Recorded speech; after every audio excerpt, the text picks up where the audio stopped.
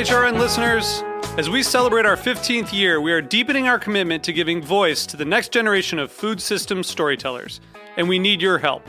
Our internship and fellowship programs help activate new possibilities for underrepresented and underestimated young people through experiential journalism, audio engineering, and production training. Through these unique programs, HRN helps food equity stewards build essential workforce readiness skills that expand their potential and foster economic mobility. Please consider supporting these critical programs. And with a minimum donation, you can be entered to win a dinner for two at an amazing restaurant in one of 8 cities and tickets to a concert at a great venue in one of those cities. We have incredible partners across the country who have donated, as they also share our passion for helping to educate the next generation of food systems storytellers. Check out heritageradionetwork.org/15 to donate and enter to win today. That's heritageradionetwork.org/15 to donate and enter to win today. And make sure you donate before March 31st. Thank you. Today's program was brought to you by Roth Cheese, a pioneer in the U.S. specialty cheese movement. For more information, visit rothcheese.com. You're listening to Heritage Radio Network. We're a member-supported food radio network broadcasting over 35 weekly shows live from Bushwick, Brooklyn. Join our hosts as they lead you through the world of craft brewing, behind the scenes of the restaurant industry, inside the battle over school food, and beyond. Find us at heritageradionetwork.org.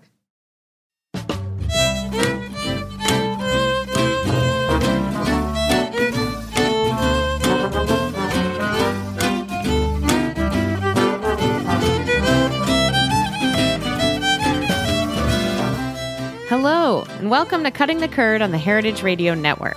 This is Elena Santigade, and listeners, today I'm going to start with a little personal anecdote. So I was born and raised mostly in New York City. Then my family moved to Michigan and then North Carolina for a brief stint. And throughout that flux, our family had one constant: the state of Wisconsin. My dad is from the North Woods, and I spent nearly every non-school moment there as a kid. So not a huge surprise that I have an enduring passion for cheese, right? So if you know Wisconsin, then you know Roth cheese. Roth cheese has been a long-running history of both importing and producing cheese, and I'm really glad to have Rob Fry, Director of Operations, calling in directly from America's Dairyland today. Rob, thank you so much for taking the time to chat on air. You're welcome. Good to be here. So first off, let's talk cheese. For, here in New York, we do get some Roth cheeses, but I know that, we have listeners from not only all over the U.S., but actually all over the world, including a big contingency in Japan, which is pretty amazing. So in terms of the cheeses that you guys are making and selling at Roth, from my take on it, you've got the Grand Cru, which is Alpine style. We have the Private Reserve, which is also an Alpine-style cheese. Grand Queso is one of my personal favorites, I have to say. And then I also love the Buttermilk Blue. So what am I missing? Those are my my faves there. But do you want to tell us a little bit about the selection that you guys are producing these days at Roth? Yeah, so we have quite a bit of a selection. We do somewhere between 15 to 20 different recipes and formats. Definitely Grand Queso is a favorite of mine. So good. Listeners, if you haven't had the Grand Queso, it's hand-rubbed with cinnamon and paprika. Is that right? Yep, that's correct. And it's got this basket weave. It's just really gorgeous, and it's delicious. Yeah, a lot of the cellar cheeses that we have, the Roth Private Reserve, which is aged about a minimum of 8 months. And then, of course, our Grand Champion World Cheese Contest, Grand Cru Sursois, is also a favorite of mine. I just had some of that this weekend. Yeah, it's aged a minimum of 9 months, and there's just a lot of things and care that go into having that product turn out after 9 months. Yeah, it's just such a complex flavor with that one. I mean, really classic Alpine style make. And is that one also, that's made in a copper vat? Do I have that right? Yep, correct. So it's really super traditional in that sense. Yep. And that is a pasteurized milk, but the private reserve is raw milk. Is that right? Yeah, it's what we call a heat-treated product. Mm-hmm. And it's aged, in the state of Wisconsin, it's going to be aged for more than 60 days, which it's well beyond that. Right. But it turns out it's a lot of the complexity, the earth tones, and umami flavors really come through in that product. Yeah, it's super savory. It's like a ramen broth cheese. Okay, so then buttermilk blue, is that, are you making other blue cheeses these days? Or the buttermilk for me is the blue I could just eat by the spoonful, and I have.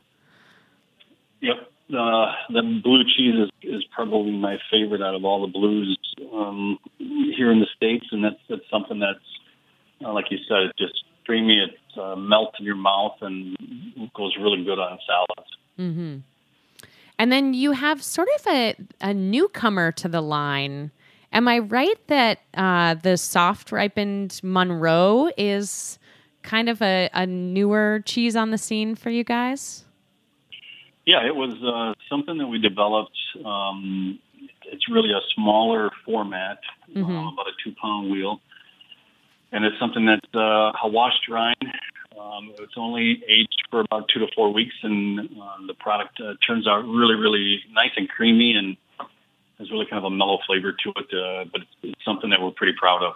So in terms of, Wisconsin cheese, there aren't a huge, it's a state that a lot of people, I think, associate with cheddars, of course. But for me, I tend to think of Wisconsin as, you've got fresh cheese curds, and you have longer aged cheeses like the classics, the cheddars, and also, with your Alpine style cheeses and longer aged in that sense as well.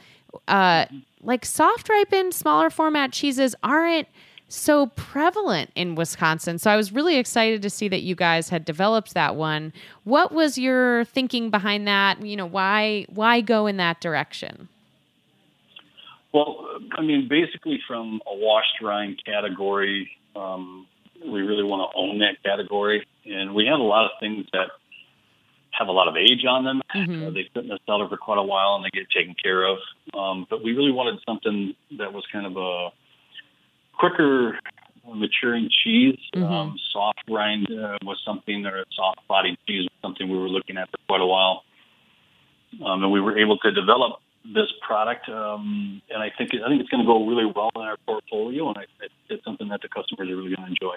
Yeah, I'm excited to try it. I haven't had any yet myself. And is it washed rind as well, or is it more of a bloomy rind of cheese? No, it's a washed. It's rind washed. cheese. Okay, got it. Yep. Yeah, I got to check this out. Sounds delicious. So, what else did we miss? Any categories of what's going on these days at Roth Cheese? Well, we definitely do have our fresh cheeses, the Fontinas and the Havardis, the Goudas. And it's constantly ever-changing and developing depending on what the consumer and the customers are looking for. Mm-hmm. But there's anywhere from, like I said, the Havardis to the washed rind cheeses, and now the Monroe cheese that's coming out. So right. It's quite a variety. Yeah, it's fun. I'm sure it's fun for the cheesemakers and the staff also to have a variety of stuff to work with. It's like exercising different muscles in a sense. Absolutely. And, all the styles that you listed for the most part all really do relate to the origin story of Roth cheese, which I know, having, spent so much time in Wisconsin. But I think a lot of our listeners might not fully know sort of the history of how Roth cheese first started in Switzerland and then, came to the U.S. and eventually landed in Wisconsin. Can you paint that picture for us a little bit? Yeah, so the history of Roth's case started in Switzerland. Mm-hmm. And in 1911, Otto Roth moved to America on the East Coast and was set up an Otto Roth and Company. And this was a company that was receiving the imported cheeses from Switzerland and then selling them here in the States. As time went on, things changed and it stayed in the family. But then in 1991, two brothers, Ulrich and Felix Roth, decided that it would be wise to set up shop in the U.S. And instead of importing the cheeses, actually import the technology and the recipes from Europe.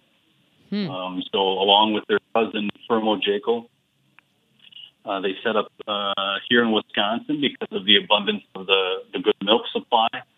It resembled a lot of New Glarus was a place that a lot of the Swiss settlers settled. And the region was very familiar to them with, it had the essence of Switzerland. So it was kind of like home away from home. Right. And actually, it's the area of Wisconsin where you guys are making cheese is referred to as Little Switzerland. That's true, right? Yep, correct. It's Greene County, I believe. And is Monroe, I assume Monroe, the cheese, is named after Monroe, the town, in the classic sense. Yeah, and that's kind of, in 1847 is when Switzerland was founded from a large group of settlers from the canton of Glarus in Switzerland. And it kind of grew from there. The tradition's been passed down from generation to generation with cheese making. And it just resembled a good, hearty tradition of the Swiss settlers here. Yeah. Yeah, and it really is a little community. There's also good skiing in Little Switzerland, as I know. It's like if you're traveling around the U.S., you can't quite make it to Switzerland, there is a little pocket of it there in Wisconsin. Absolutely. So then fast forwarding to modern day, you're now working with a co-op of dairy farmers, the Rolling Hills Dairy, right? Correct. And it seems like from what I understand and what I've read, it seems like Roth cheese has really grown along, as well as the dairy co-op that you're working with has grown. Like both, it seems like a really synergistic, is that even a word? I'm not sure, but a lot of synergy there in the relationship. Yeah, absolutely. It started with about 11 dairy farmers. And today it's up over 100 plus. And as we've grown, they've grown.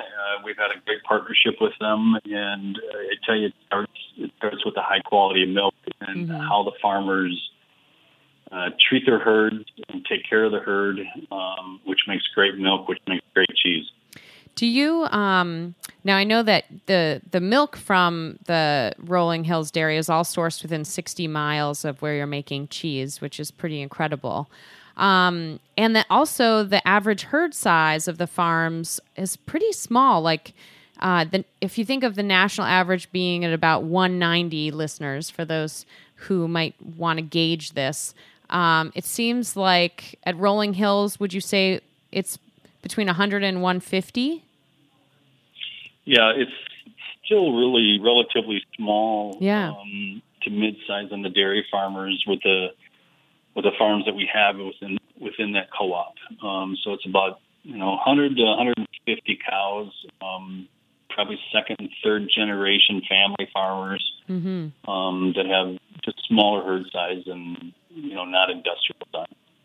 Right, and I was actually wondering, thinking of the co-op growing, I was wondering like how much of that are first generation. I mean, first generation dairy farmers are that's a pretty small group these days in the U.S.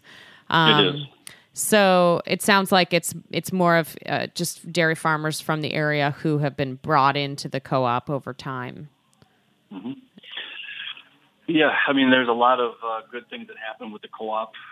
They've been able to manage the co-op in a way that it brings value added to the farm. Just the way that the customers and consumers want to know more about, farm to fork movement that's been happening and understanding where their cheese is coming. Right. And they're also doing liquid milk production. Like if you're in Greene County, are you finding Rolling Hills Dairy milk in your local shop? I think the Rolling Hills Co-op is pretty diversified. I mean, they have a lot of customers besides us that they actually have their milk shed that they distribute to. Some of it may go into fresh milk, some of it may go into yogurt, but I think a good portion of it goes into the cheese industry. Got it. Very interesting. Okay. Wow, that flew by, and we're actually going to take a quick break now. So, Rob, hang tight. Listeners, stay with us, and we'll be back in just a moment for more from Rob Fry of Roth Cheese. Today's program was brought to you by Roth Cheese, a pioneer in the U.S. specialty cheese movement. Roth is in its 25th year of making specialty cheese in the rolling hills of southern Wisconsin. With strong Swiss heritage, Roth is best known for its award-winning Alpine-style cheeses under the name Grand Cru.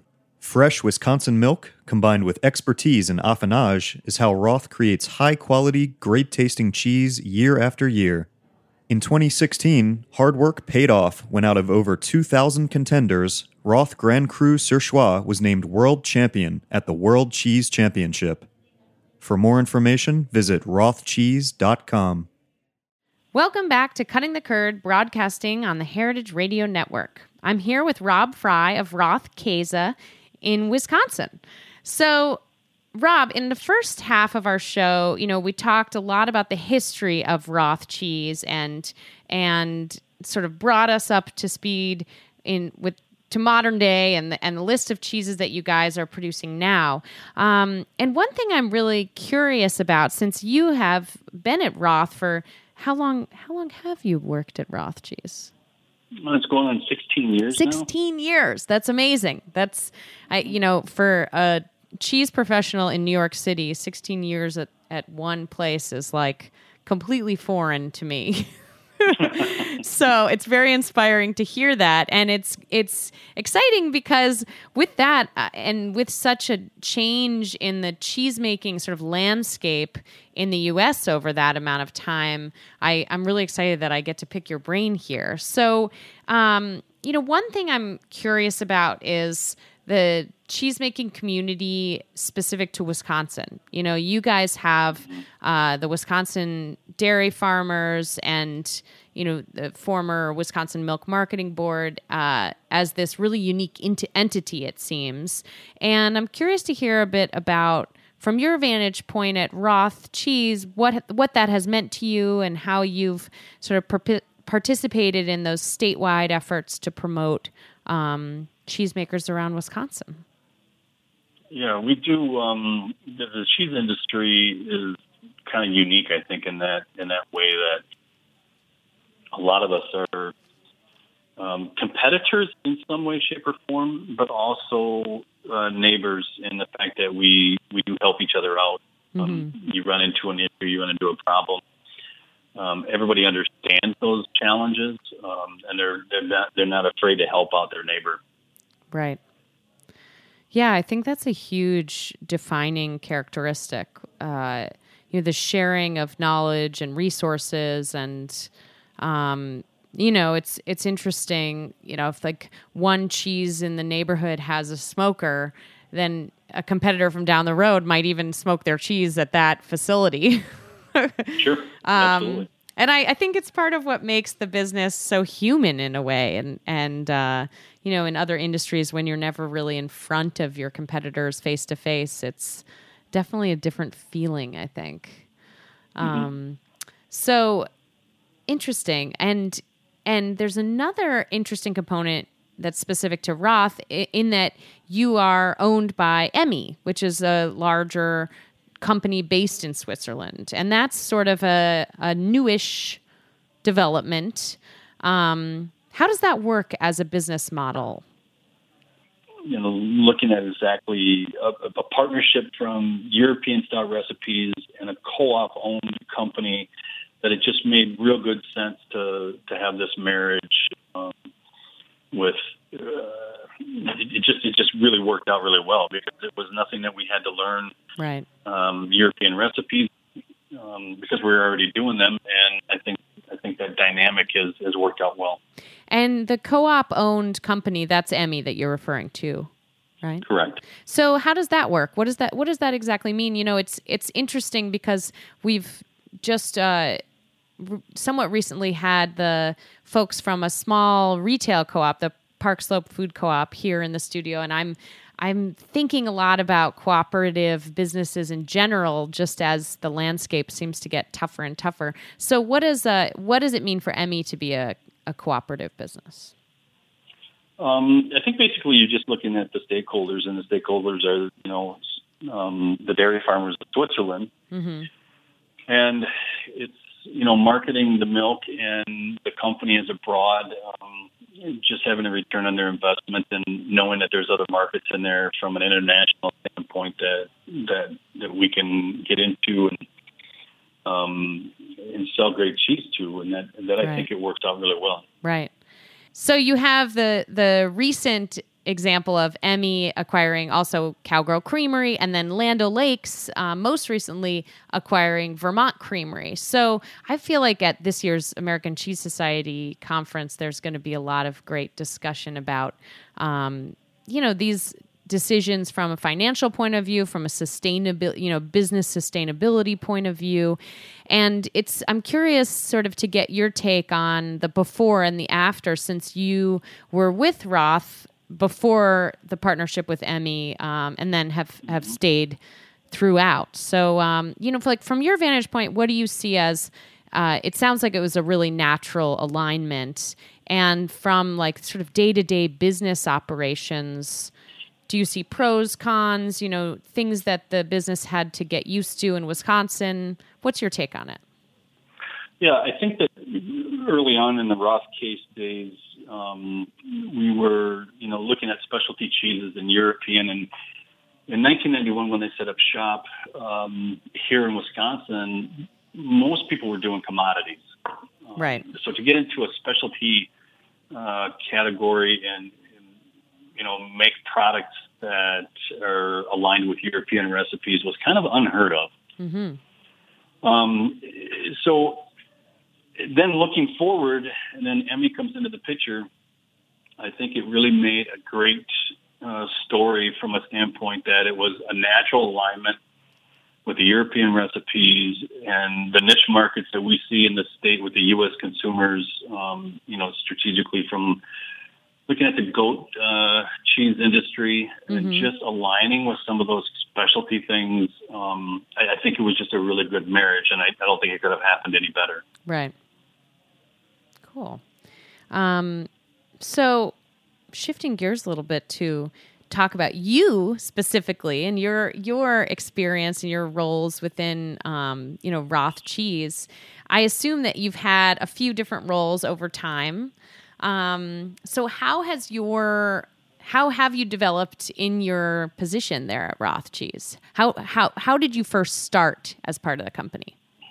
Yep. So I first started in 2001, basically as a quality compliance officer. Mm-hmm. And then shortly after that, I became the plant manager here at the Monroe manufacturing facility. Okay. And did that until probably about 5-6 years ago, and then became the plant manager at our new facility in Platteville, Wisconsin. Mm-hmm. And then became director of operations a couple of years later. Got it. That's all led into just, seeing this company grow from what it was, 16 years ago to what it is today has been a reward. Yeah, I'm sure. And how? So you've added an additional plant, and is it 2 plants now that you guys are making cheese at? Yep, 2 plants here in Wisconsin, and then we also have a joint venture with a 3rd plant. Got it. Very neat. And so, how many employees do you guys have at this point?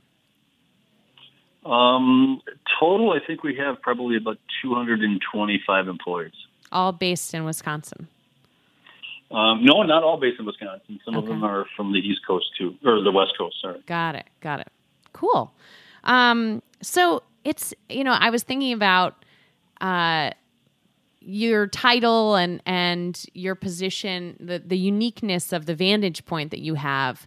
We talk to a lot of sort of frontline retail staffers and cheesemakers here on Cutting the Curd, and I'm really excited to get the chance to sort of open up like more of a management perspective for those of our listeners who, well, cheese industry or not, who, have been on those frontline sort of roles, but may never have, worked in the back office, so to speak.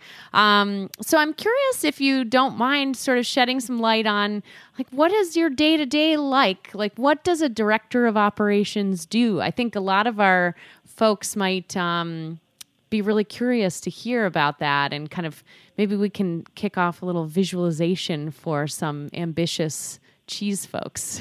No, it's a good question. I think from a standpoint of a day-to-day operations, there's always small hurdles or challenges that you run into that in this position now as a director of operations, it's definitely something that your role is to kind of align, the plants and with the vision of the company, and making sure that we don't get too close-sighted about losing sight of the vision, and right. Removing those roadblocks for the frontline employees. Interesting. I like, that sort of touches on an idea that I always love of like a servant leadership kind of an idea of like how you can make your staff job, like the job of your frontline staff easier, more seamless, more, smoother. And I think that usually winds up working out really well as a management approach.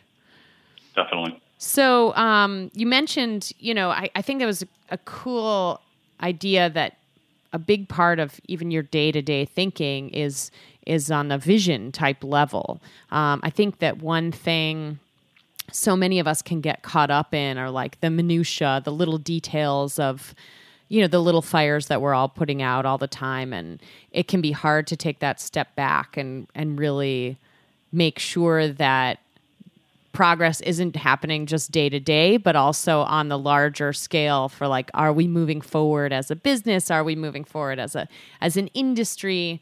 It's really interesting to hear that. And so I'm curious if you don't mind sharing a little bit, like how would you define the, Roth cheese vision, medium term, short term? What does vision even mean as you think of it? Yeah, I think it's definitely, future looking. When you talk about vision, it's, our goal is to be the best specialty cheese producer in the U.S. and in the world, and that's a tall goal, big goal. That's a big goal. That's a great goal to have, though. I mean, if we're all aiming that high, good things are definitely going to happen, right? Absolutely.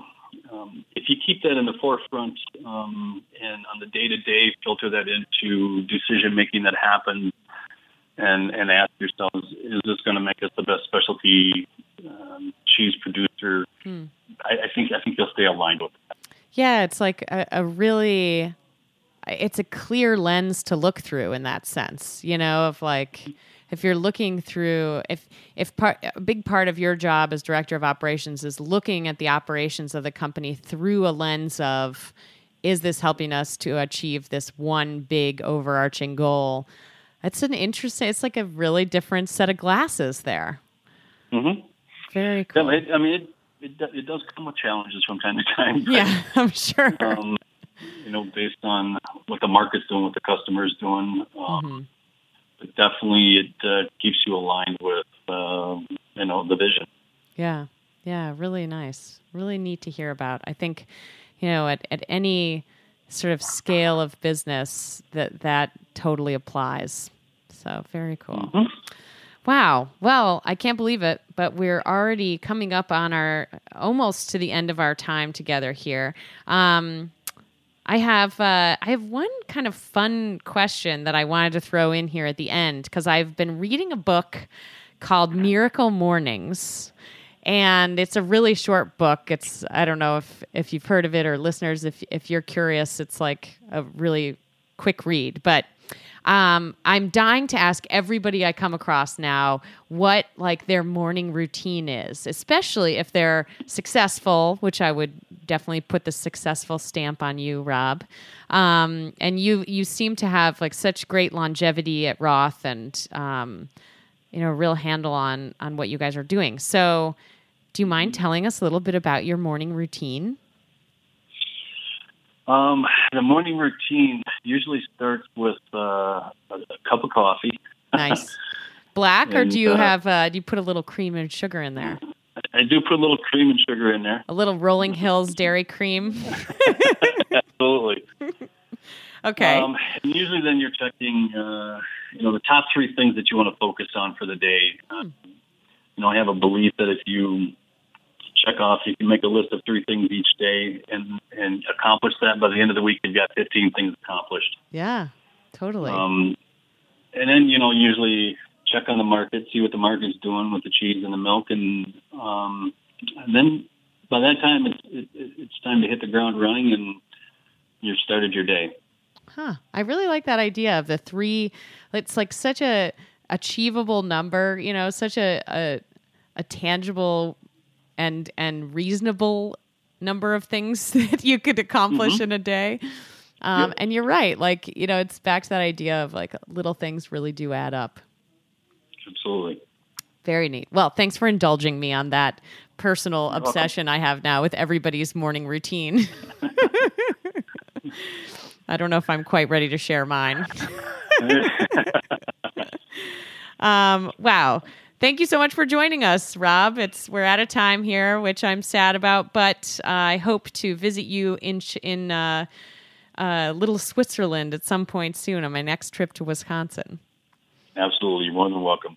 Wow. Great.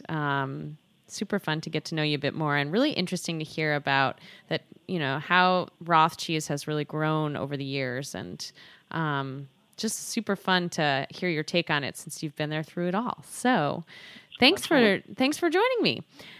You're welcome. Thanks for listening, everyone. I'm Elena Santigade, and we'll be back next week with more Cutting the Curd.